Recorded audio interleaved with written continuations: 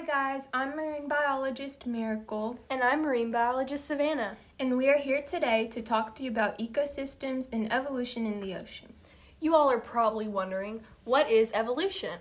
Well, evolution is the accumulation of genetic changes within populations over time. In simpler terms, evolution basically observes characteristic changes over time within a population. For example, you may have heard about how humans derived from apes, or in scientific terms, Homo sapiens derived from Australopithecus. This is an example of evolution because apes were on the earth long before humans were, and they slowly evolved into Homo sapiens.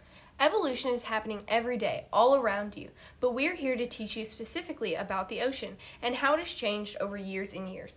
The ocean covers 70% of the Earth's surface. Humans have only discovered around 1% of the ocean's ecosystem, yet we still know so much about its ecosystem and its inhabitants. An ecosystem is a biological community of interacting organisms and their physical environments. Ecosystems can play a big role in evolution because the inhabitants' survival rates are influenced by how well their environments are functioning.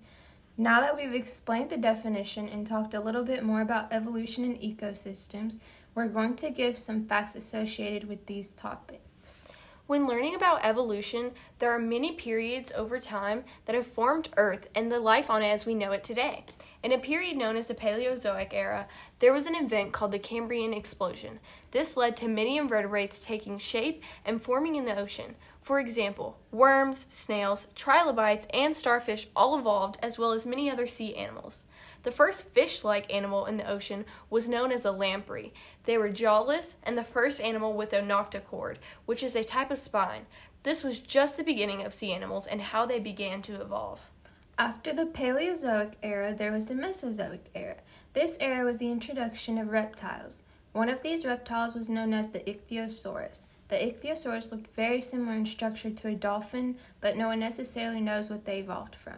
Plesiosaurs, Mosasaurus, and sea turtles were also other known reptiles during this era.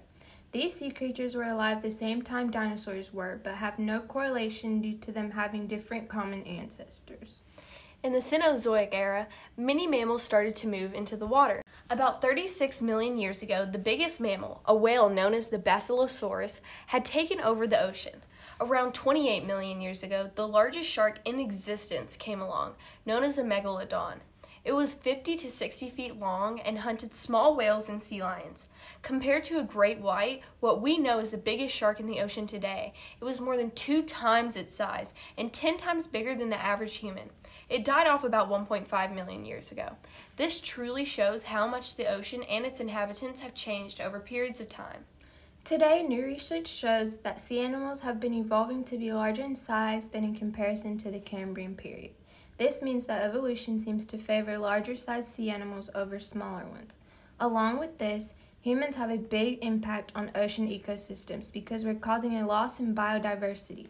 In hopes to continue evolution in the ocean and increase biodiversity, hopefully the world can do better with how we're treating the ecosystems of our ocean animals. Well, that's all the time we have today, but we hope you enjoyed listening and learning about the deep blue sea. It's just as interesting to learn about as it is to look at. Thanks again. Signing off, it's the marine biologist Miracle. And Savannah. Bye.